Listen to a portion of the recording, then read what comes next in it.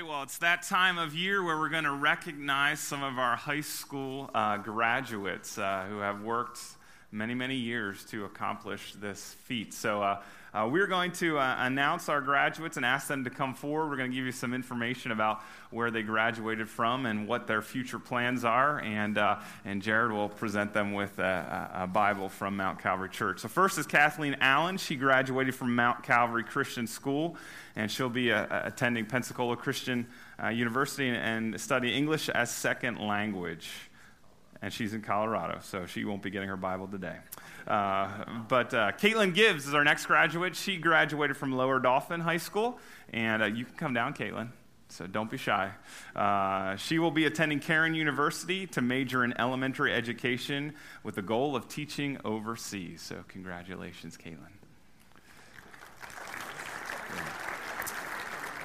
So, our next graduate is Connor Grogan, and he is going to be attending Cairn University as well, and he will be majoring in physical education. And he graduated from Mount Calvary Christian School.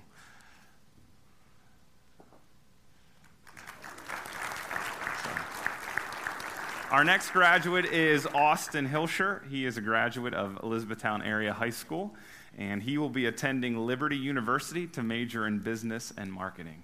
Congratulations, Austin. Our next graduate is an international student who is living with the Sheards, Dae-Wee Hong, and he graduated from Mount Calvary Christian School, and he'll be attending Massachusetts College of Pharmacy and Health Sciences. Our next graduate is Ronnie Masters. She graduated from Mount Calvary Christian School, and she will be attending Palm Beach Atlantic University to major in dance pedagogy. And if you don't know what that is, you can ask her. I just worked on trying to pronounce that correctly. So our next graduate is Sarah Ann Shambaugh. She graduated from Mount Calvary Christian School, and she'll be attending Harrisburg Area Community College to become a dental hygienist. So congratulations, Sarah. Our next graduate is Ed Thomas Jr.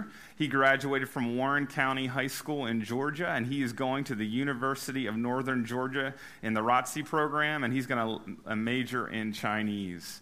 And the next graduate we have is Ka Wolf, and he is a graduate of Mount Calvary Christian School. I noticed that all of our graduates try to sit farthest back as possible, so we can just watch them as they walk down the aisle. He will be attending Cairn University. I think we can take a bus there since all these people going there, and he will graduate, and he will be majoring in business. So big congratulations to our high school graduates. Be keeping them in your prayers as they make this next transition and next step in their life. And we're just going to have a word of prayer as we continue in our worship in receiving the offering this morning. So I ask you to bow your heads and pray with me. Father, we are so thankful for the beautiful sunshine that you have given us this morning. Lord, we're thankful that we can be here and worship you. And Lord, I pray that as we have lots of things probably rolling around in our hearts and our minds this morning of that's going on in our lives, I pray that you just help us to pause this morning and just focus on you. Lord, we're thankful that we can worship you this morning. We can lift our voices and sing praises to your name, that we can give back to you what you have generously given to us to be used to spread your word across the world and across this community. And we're thankful for the opportunity we have to have your word, to open it up this morning and learn to be more like you. Jesus, I pray that even as we are here this morning, that you'd be working in some of the situations of people in our church. Lord, we pray for the Hesses, and we pray for little James as he was born on Friday with the cord wrapped around his neck 3 times, and things were a little scary at first, and he's still in the NICU, but all the tests are coming back good, and things seem to be going well there. And we just pray that the tests would continue to come back, and they would be positive, and that he would be able to go home from the hospital very, very soon. Lord, we pray for Barry Flora as he'll go in tomorrow for a heart cath, and just pray that you'd be with him and draw close to him and Mary and just encourage them in this time. And Lord, we just pray you be with Pastor Dick as he is away teaching for Awana this weekend, and pray that you give him safety as he travels back today for our service tonight. And Lord, we just thank you for your love. We thank you for the opportunity that we have just to worship you. And I pray that everything we do and say might bring you honor and glory today. In Jesus' name, amen. Before we open up God's Word, just a few other things, just again to kind of remind you of things coming up. Again, as Jared said this morning in the announcements, coming up here in 2 Sunday nights is our Invest and Invite night. And so I encourage you to be thinking as we're living Pi Squared lives, praying, investing, and inviting others. That pray for opportunities to invite some people to your house, some neighbors, some people who you're trying to build relationships with, who you're not sure if they have a relationship with Jesus. And so I encourage you to take advantage of that first night, which is June 22nd. And so be thinking and be trying to build those relationships and paving the way to invite them over to your house. So I keep that in mind and encourage you to make use of that time, that Sunday night. Also, coming up in July 13th, that Sunday night, we're going to have another baptismal service at the Rutz House. And this is our annual summer baptism outside. It's a great time for our church family to gather around the pool and celebrate those who are following the Lord in believers' baptism. And last week we got to celebrate with 4 people who we saw get baptized last week. And for those of you who maybe haven't followed the Lord in believers' baptism, or maybe you have some kids that you're talking with, some of your kids that you're talking with, and maybe you can encourage them if they're ready that July 13th we're going to have a baptismal service. And if you're interested in being baptized, please see me or Pastor Dick, and we'd be happy to get you all set up for that night. But it's a great opportunity just to come around the pool and watch others follow the Lord's example and be baptized, and then fellowship around the pool and watch all the kids jump in the pool afterwards, and then practice baptizing each other. Yeah, it's a fun night. It's a fun night. So. But if you have your Bibles, you can turn to Genesis 1 and 2. We're going to be in a lot of different places today, but we're kind of focusing on Genesis 1 and 2. And as you do that, since the earliest days of astronomy, since the time of Galileo, astronomers have shared a single goal: to see more, to see farther, and to see deeper into space. And you could probably remember as a little kid on a really clear night where the stars are shining brightly, just kind of standing out in the backyard and staring up into the heavens and just being amazed at all those lights shining back at you. Well, in 1990, the Space Shuttle Discovery transported the Hubble Space Telescope into the Earth's orbit. And here's a picture of that telescope. It's still in orbit today. And since 1990, this telescope has been transmitting 120 gigabytes of scientific data to Earth every week for 24 years. And if you go to HubbleSite.org, you can catch a glimpse of the telescope's beautiful pictures from outer space. And they're just some amazing pictures. And then this week, NASA released a new image, and it's this image right here. It's a false color image of shots taken during the course of 841 orbits of the Hubble telescope around Earth from 2003 to 2012. And what this picture shows, it shows roughly 10,000 galaxies in all shapes and sizes. 10,000 galaxies. It's the most colorful deep space image of the universe ever captured by this 24-year-old telescope. So as you look at that picture, you're looking at 10,000 galaxies. That's pretty amazing. And as I look at that picture of the universe, I'm reminded that we are not a product of chance. There's no way that we're a product of chance, that we are the handiwork of an amazing God who created this universe we call home. And last week, Pastor Dick began our series, Seeing Our Savior, observing Jesus in the Old Testament. And he started our focus on Genesis 1 and 2, looking at the creation account. And we often look to Genesis 1 and 2 for the specifics of creation.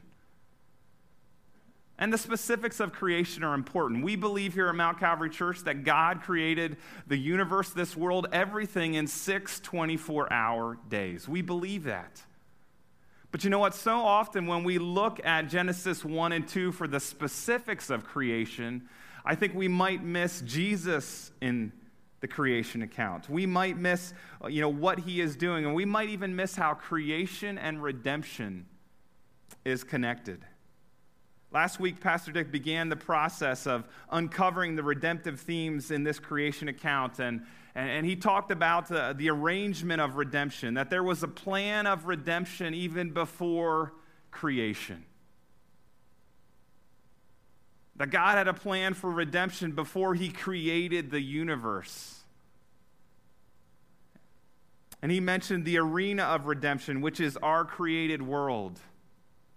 And he also talked about the accessories of redemption, the materials and the animals that are found on the earth, and how they're used to help communicate the redemptive theme throughout Scripture. How God uses animals and the earth around us to illustrate redemption throughout Scripture.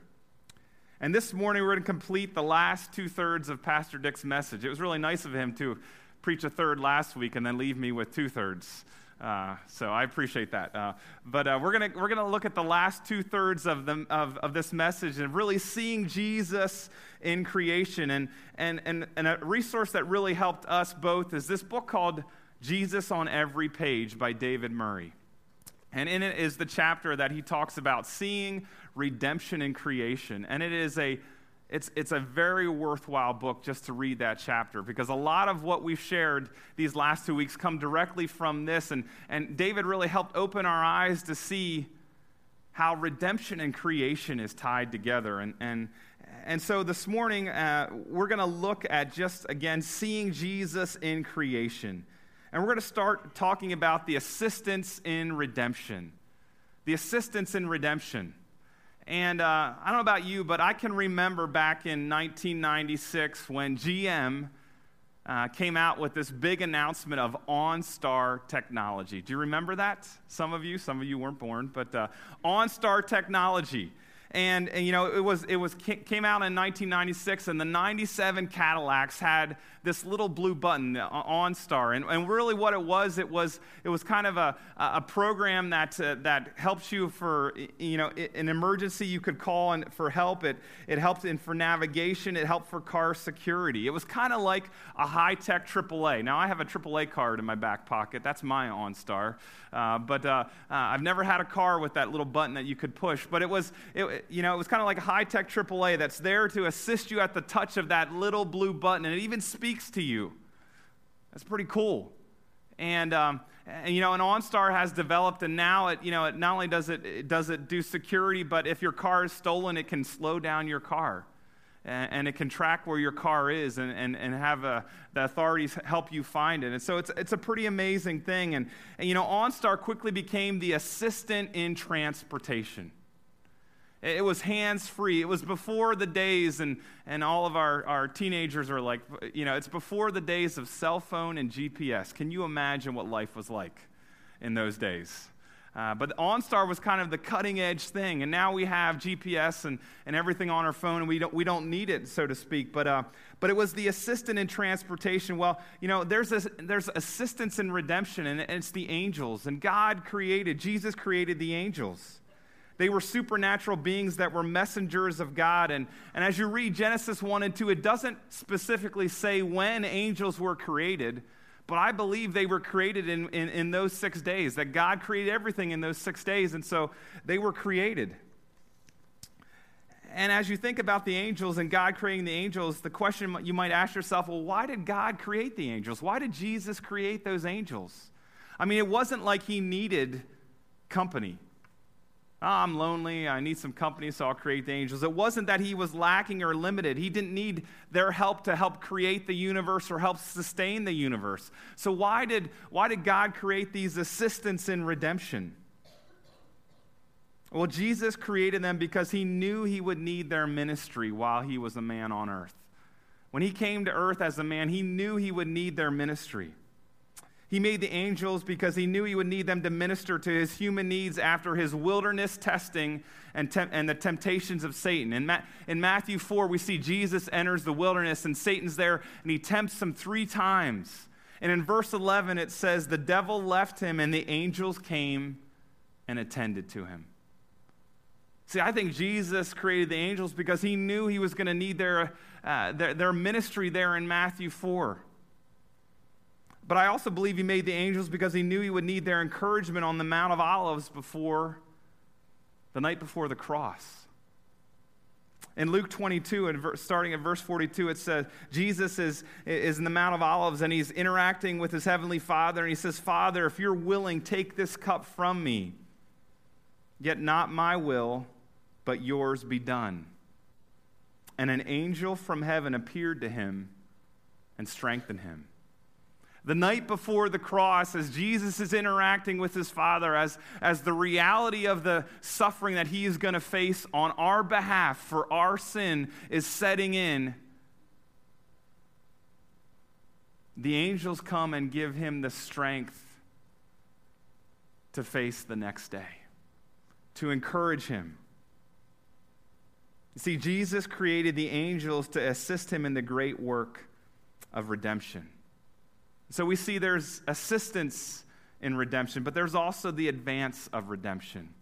And when we look at the creation account, we see it's logical. It's a logical creation account. And many people who have read the creation account have recognized how logical and purposeful the order of creation is. When they see a pattern, they see some logic and some reason for the system of creation.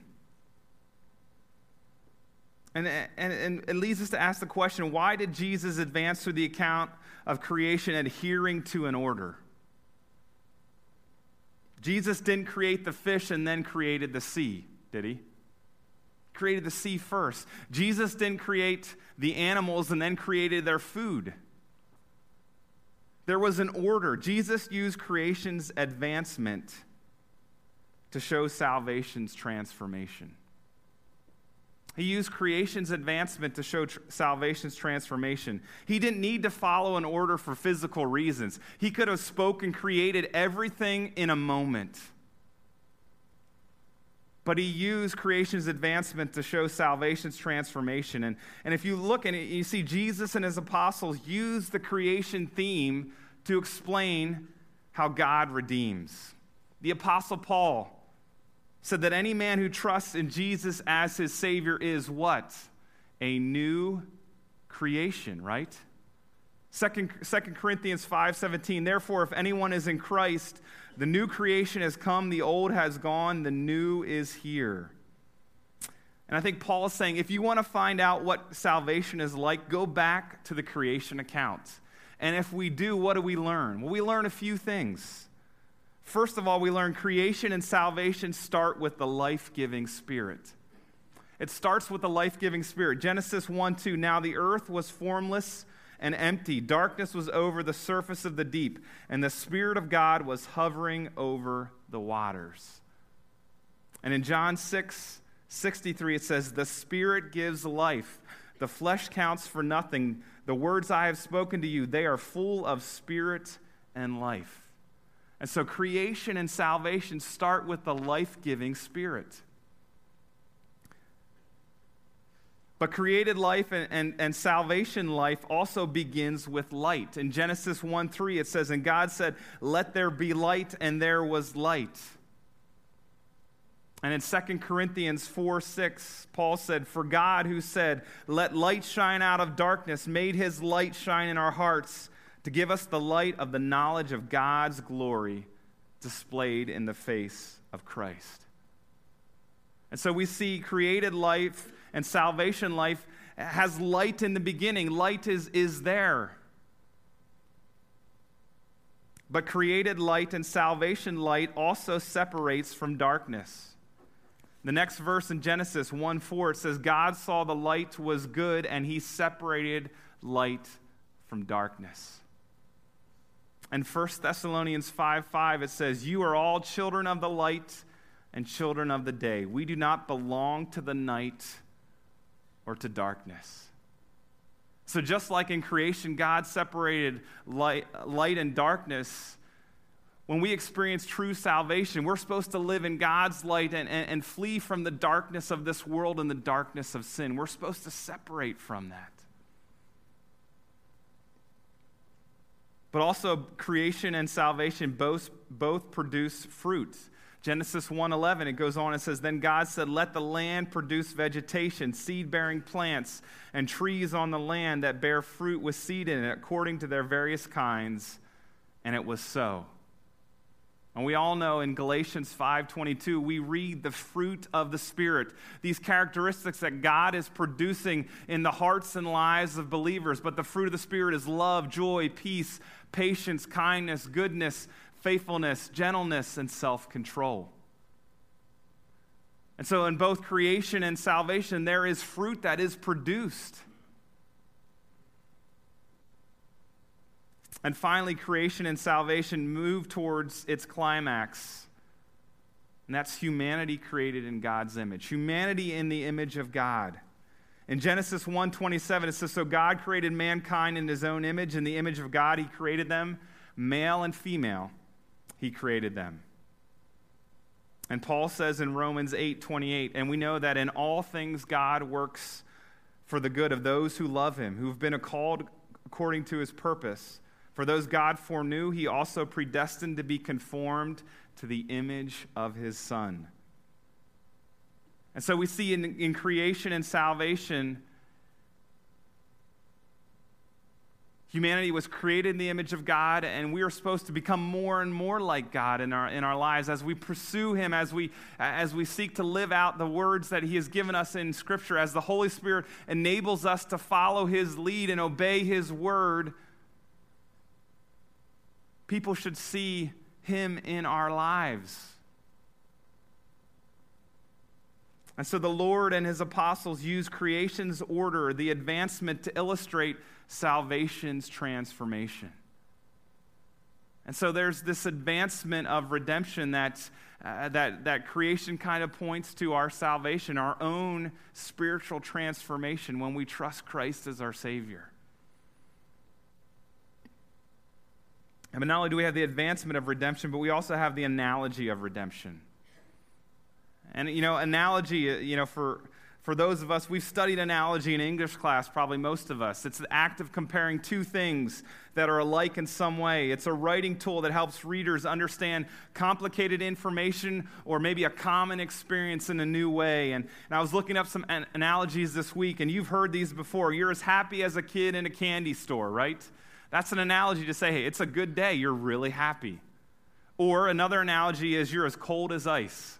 It's not a really great analogy to be shared with you if someone says that. That means that you're maybe a little distant, a little maybe harsh.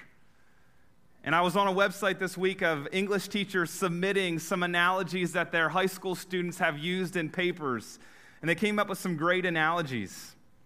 One analogy was this. A student writes, "He fell for her like his heart was a mob informant, and she was the East River." So that's a great analogy. Or this is my favorite one of the analogies that I read. "The plan was simple, like my brother-in-law George. But unlike George, this plan just might work." So that's a pretty harsh analogy there as well. But as we look at the analogy of redemption, we see it's an analogy between the first Adam and the last Adam, Jesus Christ. Genesis 1 and 2 introduce us to the individual, Adam, and Genesis 3 illustrates his insurrection, where he rebelled against God and sinned against him. And in 1 Corinthians 15, Paul calls Jesus the last Adam. And as we look at this analogy between the first Adam and the last Adam, we see this. One man's act of sinful rebellion negatively impacted humanity. But thankfully, we see another thing. One man's act of saving redemption positively impacted humanity. And Paul talks about this in Romans 5:17 when he says, "For if by the trespass of one man death reigned through that one man, how much more will those who receive God's abundant provision of grace and the gift of righteousness reign in life through the one man, Jesus Christ? Consequently, just as one trespass resulted in condemnation for all people, so also one righteous act resulted in justification and life for all people. For just as through the disobedience of one man the many were made sinners, so also through the obedience of one man the many will be made righteous. Did you ever really think about the analogy of redemption? When we read the creation account and we see Adam and we get to chapter 3 in Genesis and we see his rebellion, God is already at work in our rescue from the last Adam. Adam's rebellion didn't take God by surprise, that God had the rescue plan planned out even before we were created. And as we read Genesis 3 and we see sin enter this world, we recognize that we are so in need of a Savior. And thankfully, the first Adam wasn't the last Adam, that God sent Jesus to die for our sins. The analogy of redemption, the first Adam versus the last Adam. And then there's the advantages of redemption. As we look at Genesis 1 and 2, we see some advantages of redemption. We see Sabbath and the Sabbath and marriage, that on the seventh day God rested.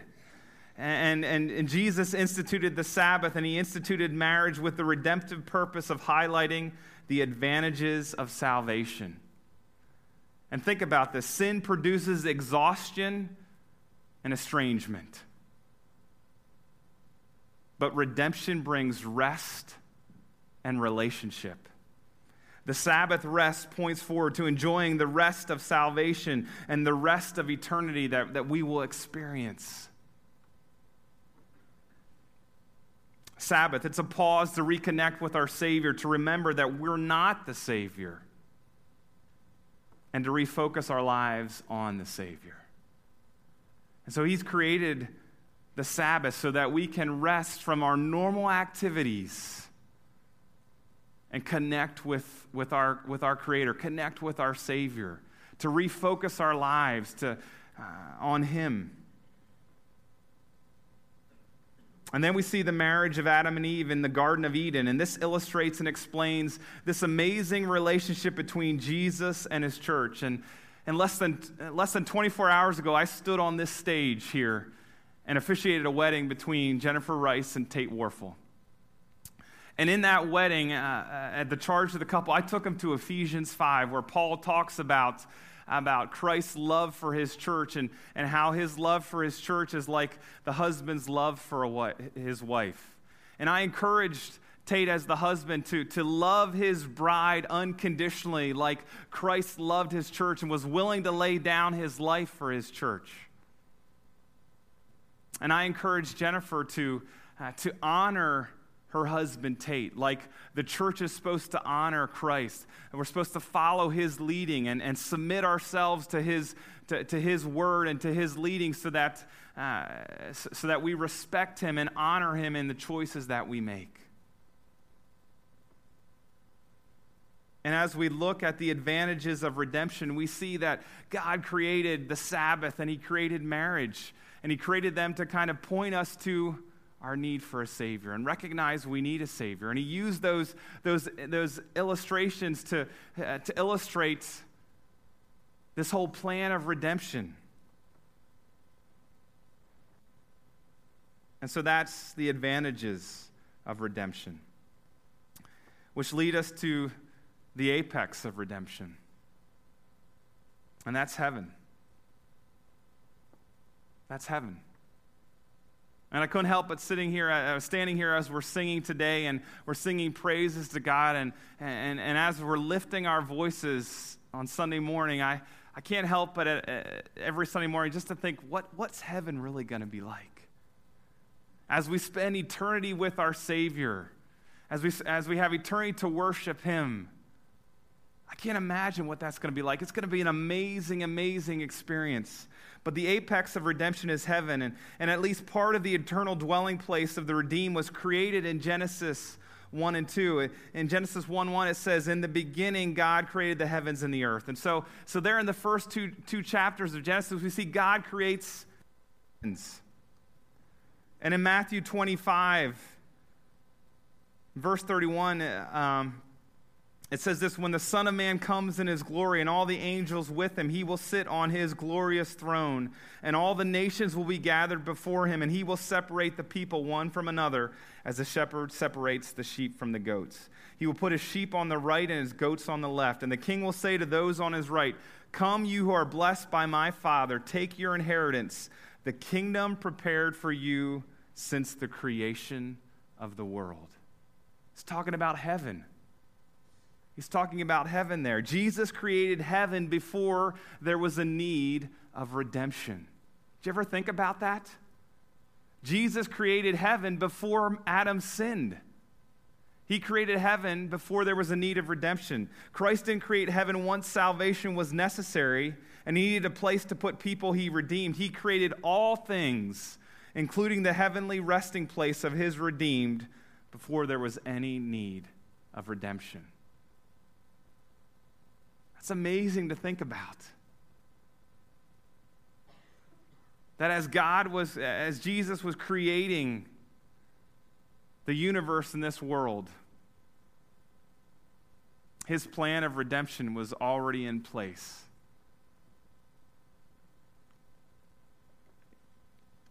And then there's the author of redemption. And as you think about authors, we probably all have a favorite author. Someone that we really, really enjoy. And we probably enjoy them as our favorite author because they have a reputation of crafting and communicating great stories, right? Think about your favorite author. When they have a new book that comes out, you're probably excited to go and pick it up because they're so skilled in what they do.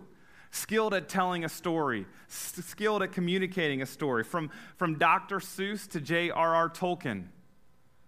Great authors make the story come to life.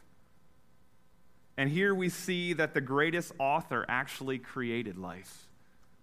The author of redemption is Jesus. And in Colossians 1:15 and 16, it says this, the Son is the image of the invisible God, the firstborn over all creation. For in him all things were created, things in heaven and on earth, visible and invisible. Whether thrones or powers or rulers or authorities, all things have been created through him and for him. As we think about this author of redemption, Jesus, there's a few things that's communicated about Jesus. Creation communicates that Jesus is powerful. He willed into existence what previously had no existence. He made everything we see and everything we don't see. And as you read through Genesis 1, we read, let there be, and it was so. He spoke everything into existence. I don't know about you, but Zachary loves Legos, and I told you this, and I love Legos, but the thing I don't love about Zachary playing with Legos is he never builds things, he just tears them down. And I wish that I could speak, and those sets would come together. Actually, his mother wishes that would happen more than I do. But it doesn't happen like that. But think about Jesus. Jesus spoke, and everything came into existence. Christ's supreme sovereignty is seen clearly in creation. He is powerful. But creation also communicates Jesus is wise. We see order, we see progress, we see development, we see divisions and distinctions, we see regulation and rule. Nothing is accidental or coincidental. It's purposeful. It's always moving towards a goal. So we see Jesus' wisdom in creation. And finally, creation communicates that Jesus is good. And we've experienced that even today, probably on the way to church, as it's a beautiful day outside. Creation wasn't dull or boring, but it's full of creativity and variety. I mean, if you were here where I'm standing this morning and you would look out on all these seats, you would see God's creative variety. Not one of us really looks the same. We're all different. And can you imagine a world of all of us looking the same? That would be very difficult to try to find your husband or wife after church, or your kids after church. That would be very, very difficult. But we see the goodness of Jesus in giving us such a diverse and varied and interesting world that we live in. We see the abundance of living creatures and the generosity of food. We see the beauty of the Garden of Eden in Genesis 2. We see the blessing of companionship in creating Eve in Genesis 2 as well. And everything in creation says that Jesus is gloriously good. He's gloriously good. So the creation account just doesn't tell us about our world. It tells us about our amazing Savior, the author of creation. And finally, we look at the application of redemption. And as we think about creation, we recognize the stage of redemption is complete. It's complete. The props are in place, the background is set, the music is playing, and the spotlight is on us, the created individuals. We're being invited to experience the redemption of our sins through the sacrifice of our Savior, Jesus. And it's up to us. It's up to us to make a decision, because you see, everyone responds to redemption with either rebellion or repentance.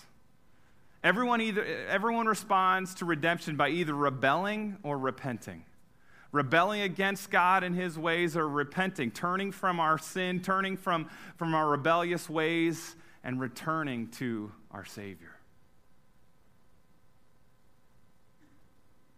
His story is the greatest story ever told, the story of God's creation, man's rebellion, and Christ's redemption. And from the very beginning of His word, we see His redemptive plan already at work. And when I pause and think about that, and think from the very beginning, Christ is communicating to you and to me, even though we're going to rebel against Him, that He loves us so much. And He wants to rescue us from the penalty of our sins. You see, every one of us in this room this morning will either reject Christ or will receive Him as our Savior. And the question very simply is, what have you done with Jesus? Have you rejected Him? He was just a good teacher, nice guy, lived a long time ago. Or do you recognize Him not only as the creator of the universe, but the Savior of our lives? He died on the cross to pay the price for our sins. If you're here this morning and you have never recognized you're a sinner in need of a Savior, can I encourage you? It's the most important decision you'll ever make. And I'd love to talk to you afterwards. I'll be up front here, and I'd love to talk to you about how you can trust Jesus as your Savior. But as we close this morning, just simply remember this. This first message over 2 weeks is really trying to illustrate this one last point. It's simply this: creation is simply the stage built for the great act of redemption. Creation is simply the stage built for the great act of redemption.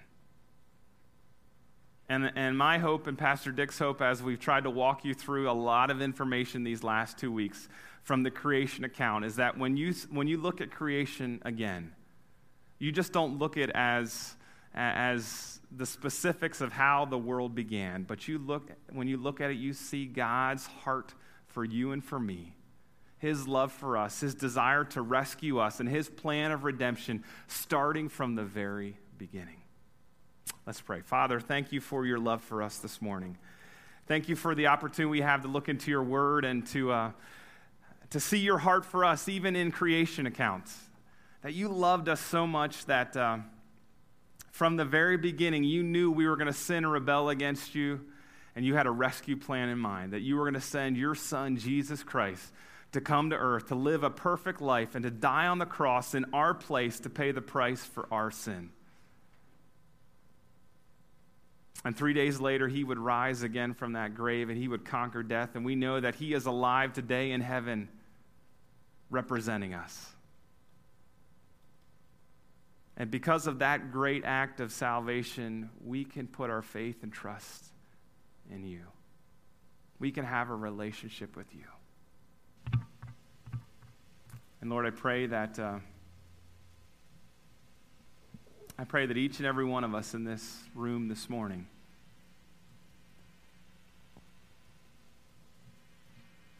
will have made that very important decision in their life. Put their faith in you. And Lord, for those of us who have put our faith in you and have known you as our Savior for a long time, Lord, I pray that it would just not become old. Lord, as we're reminded of your love for us and your power and your greatness through the creation account, Lord, I pray that our lives may represent you well this week. As we walk out these doors, as we go to our homes, in our neighborhoods, to the places that we work, Lord, I pray that would be your missionary you want us to be in those areas. That we would live lives that would bring you honor and glory and point people to you. Lord, thank you that even in creation we can see your plan of redemption. Thank you for loving us so much. In Jesus' name, amen. This good-looking group behind me, and I'll stand in front so I can say that statement, this good-looking group is our team that on Friday will be headed to Costa Rica for a week-long missions trip. And we just wanted to pause today in our service just to pray for this team as they go out and minister. And just wanted to kind of remind you of just some of the things that we're going to experience in the next, we'll leave Friday the 13th and we'll return Friday the 20th. But some of the ministry opportunities that we're going to have as we go to Costa Rica is we're going to spend a day we're going to split a day in between two orphanages and doing some ministry there in orphanages and in kids from infants through toddlers. And so we will have, and I know some of our girls are really excited to get in those orphanages and minister there. We're also going to have the opportunity to get into some schools. We're going to go into some elementary schools and some middle and high schools and do some programs there in those high school, in elementary and high schools, and even with the older kids work on helping them work on their English. And as we do that, and as we're working on English, we're going to have the opportunity to share about our story and our faith and the truth of God's word. And we're also going to be partnering with a church on an Indian reservation. And there's an Indian reservation in Costa Rica. And so it's a church plant there, and we're going to partner with them. We're going to spend some days there helping their ministry, and also we're going to help pour a floor in their church.